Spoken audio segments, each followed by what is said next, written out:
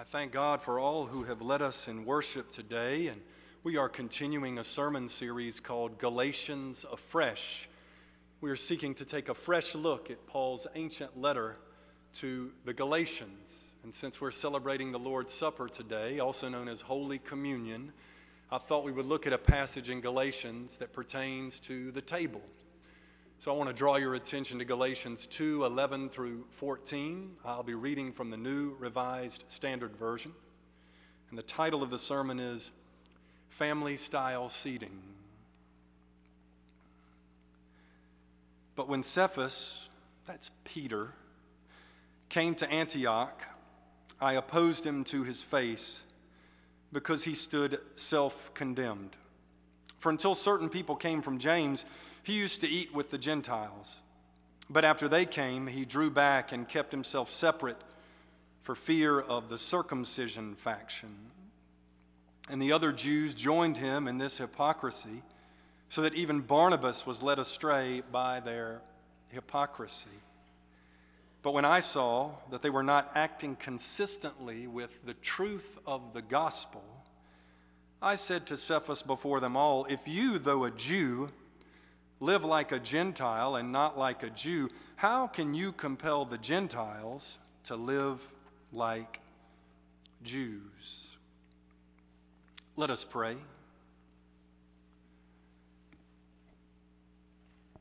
Lord God, in this preaching moment, I simply ask that you would help me to speak your word, help them to hear your word, and Lord, help us all to do your word. I pray in the name of Christ our Savior. Amen.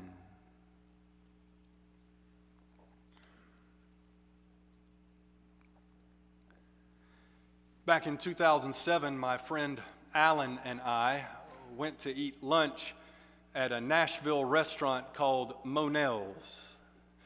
Noel's features fine Southern cooking served family style. Instead of sitting at a small table with your party, you sit at a large table with other customers who happen to be there, and you pass around a basket of fried chicken and a big bowl of green beans, and you each take a helping for your plate, much like you would at a dinner at home. Alan and I ended up sitting with a group of women, all of whom were older than us and all of whom were African American. Due to the family style seating, here were two white men in our 20s eating with three black women in their 70s and all enjoying a delightful meal together and lovely conversation as well. As we were chatting and laughing and passing the food around, one of the ladies remarked, you know, the last time I was in Nashville, you and I would not have been allowed to sit at this table together. I immediately felt the weight of the moment, even as the meal continued with glad thanksgiving that things had changed since then. She was referring to former times in the Jim Crow South when restaurants refused to serve black people and signs in the windows said, whites only.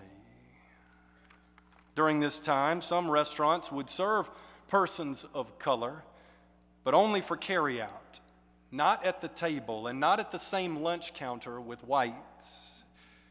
Contrary to common assumption, segregating dining patterns were not limited to the South.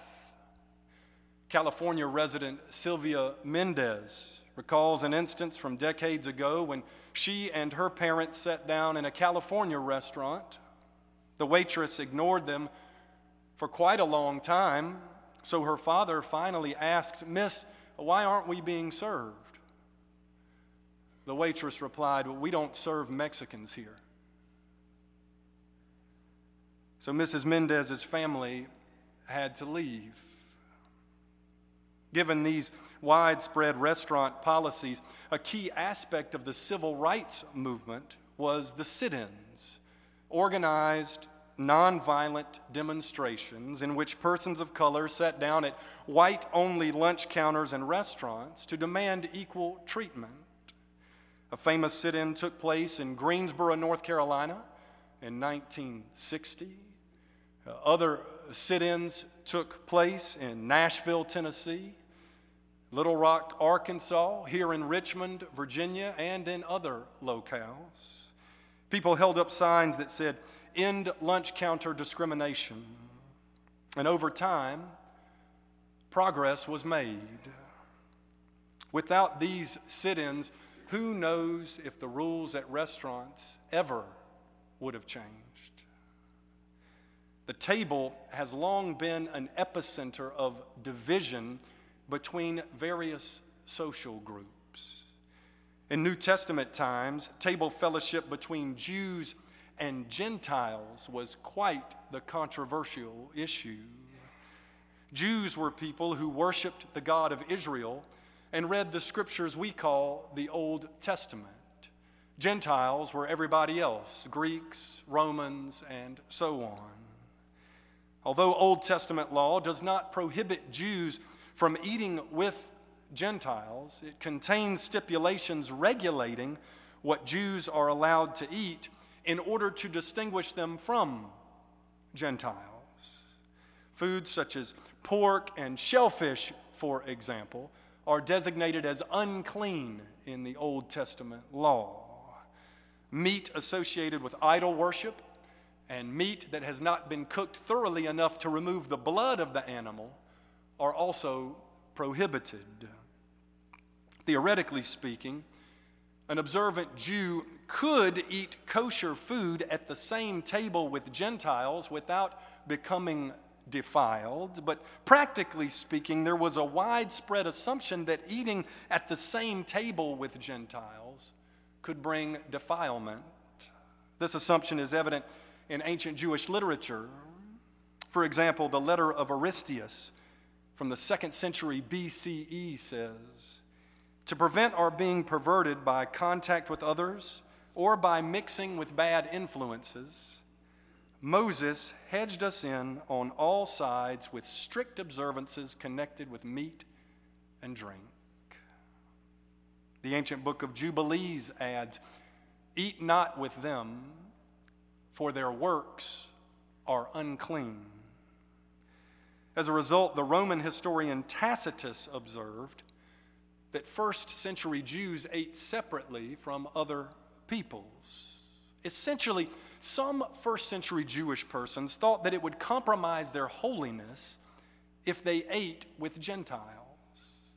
For Christians, however, Jesus Christ is the paradigm, and his brand of holiness involves fellowship with those who are ethnically and culturally different, such as the Samaritan woman at the well in John chapter 4. His brand of holiness also involves a table fellowship with notorious sinners, such as Levi and friends in Luke chapter 5. According to Jesus' example, risking one's own set-apartness to build relationships with people who are different is holier than withdrawing from others in order to guard one's own set-apartness. Holiness, therefore, is not an exercise in disassociation, but an exercise in inclusive love. Paul understood the situation in Antioch similarly. Evidently, Peter, a Jewish Christian, had made a habit of eating with Gentile Christians, which was great. But when James sent a group of Jewish Christians from Jerusalem over to Antioch, this group pressured Peter to stop eating with the Gentile Christians. And Peter caved. This is the same Peter who denied even knowing Christ 3 times after the crucifixion. So I suppose it should come as no surprise to us that he collapsed yet again under pressure. Paul could hear the cock crowing every time Peter refused to join the Gentile Christians for dinner.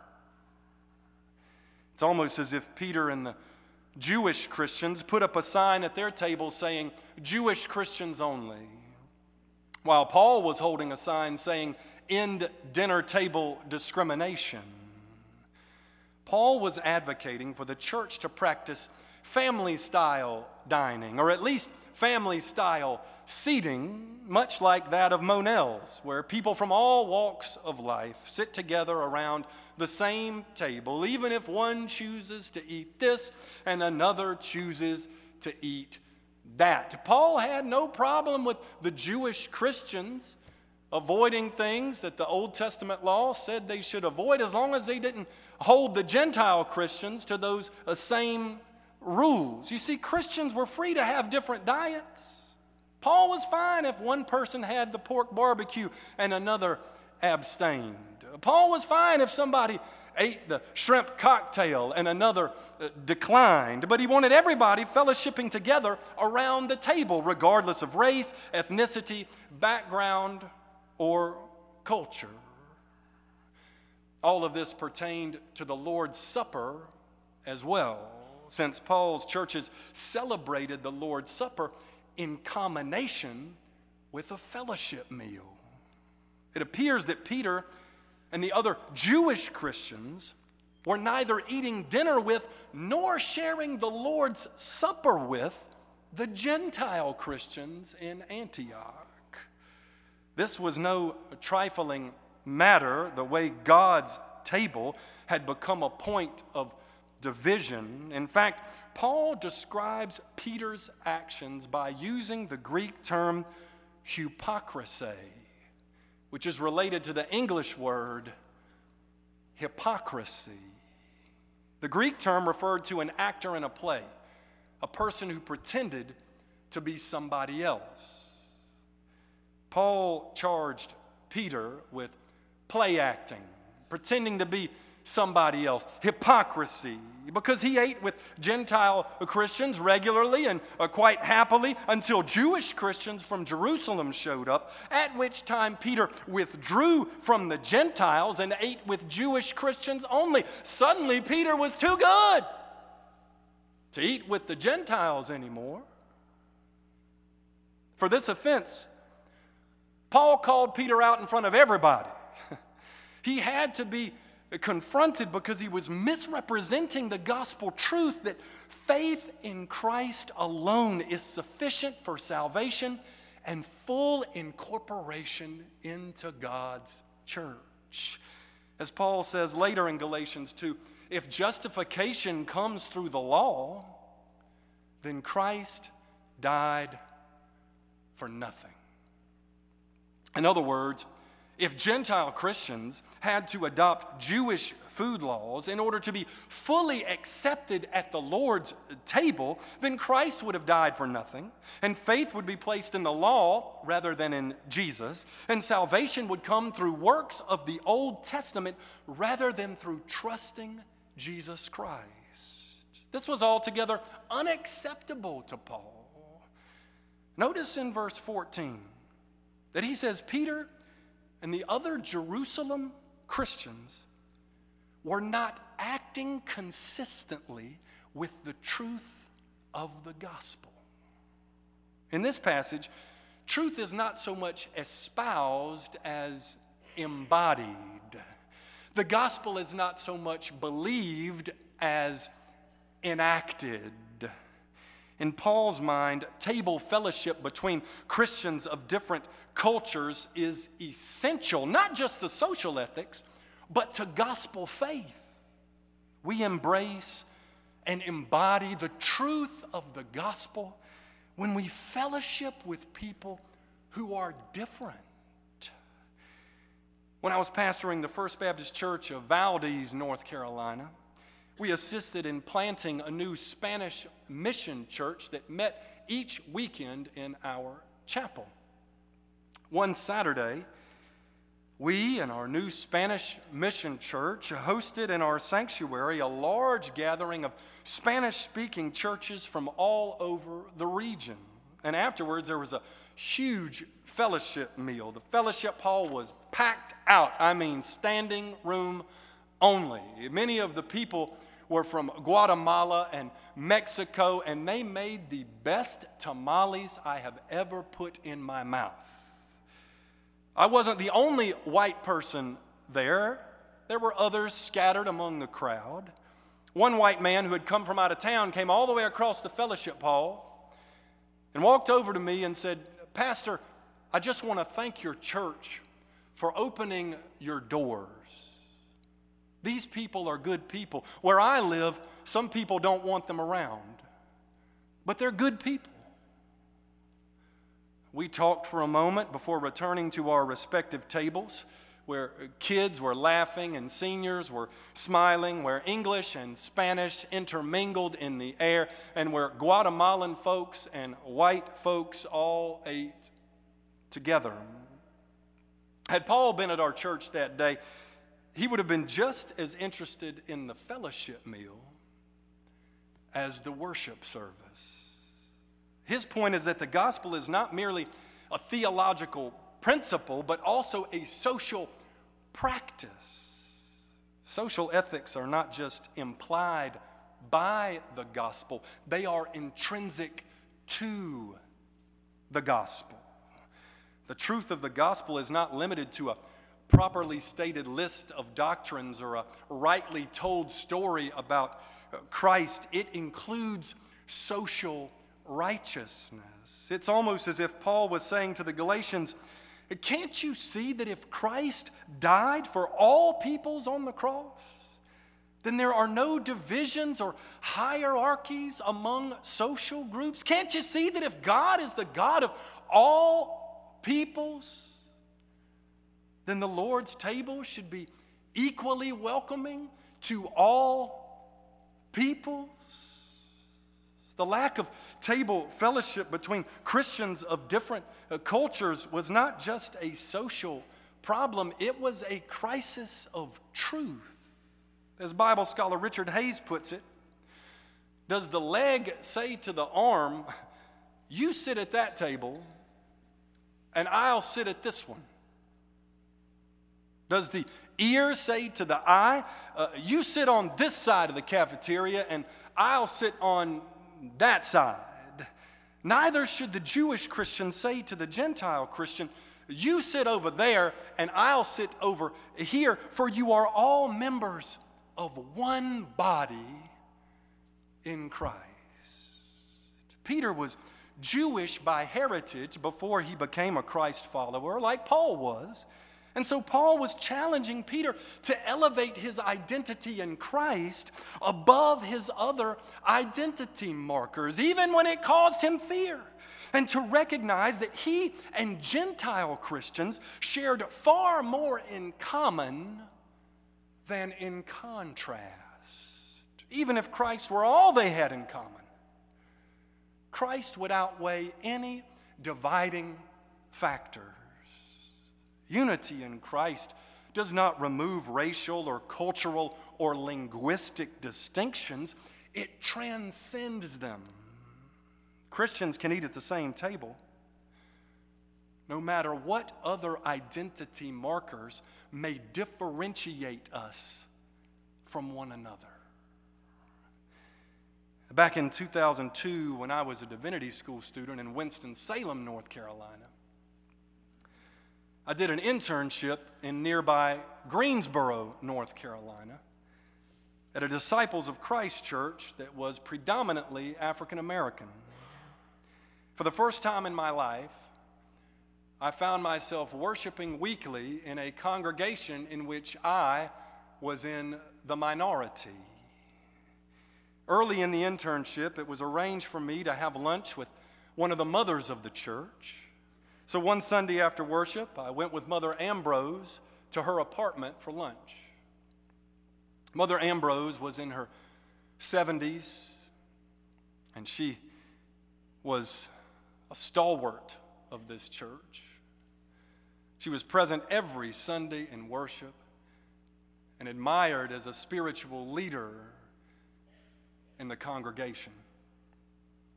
As she warmly welcomed me into her home, the first thing I saw was a striking painting of the Lord's Supper on her wall. It was a large beautiful painting.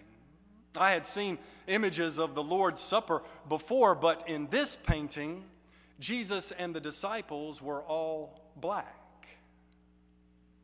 The image gave me pause because in the paintings and images of the Lord's Supper that I was familiar with, Jesus and the disciples were portrayed as white. I realized in that moment that Jesus and his original followers all had darker skin than mine, since they were first century Jews living in ancient Palestine.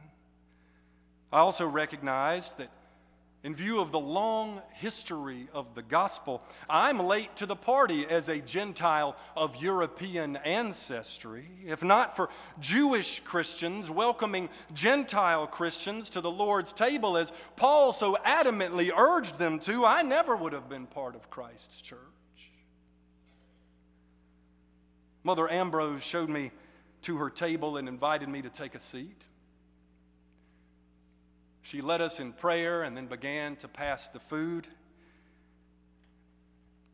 as we enjoyed the meal with members of her family.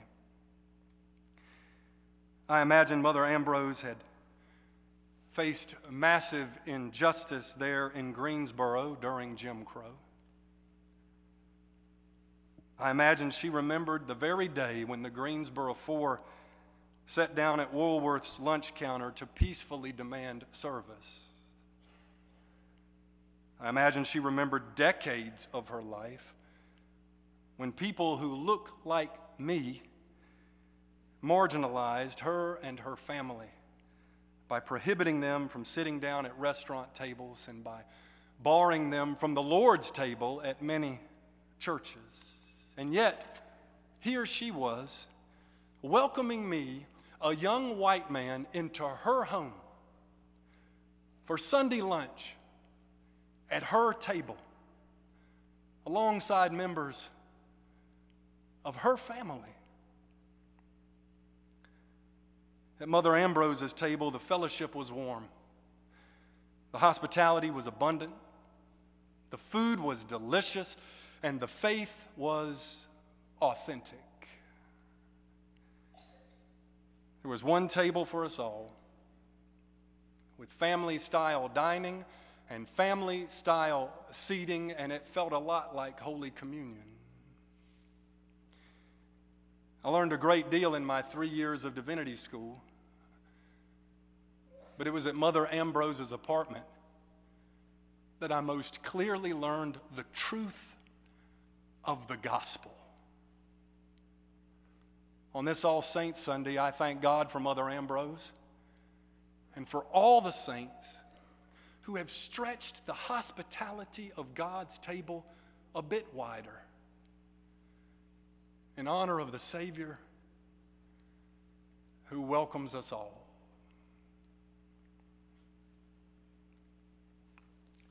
Amen.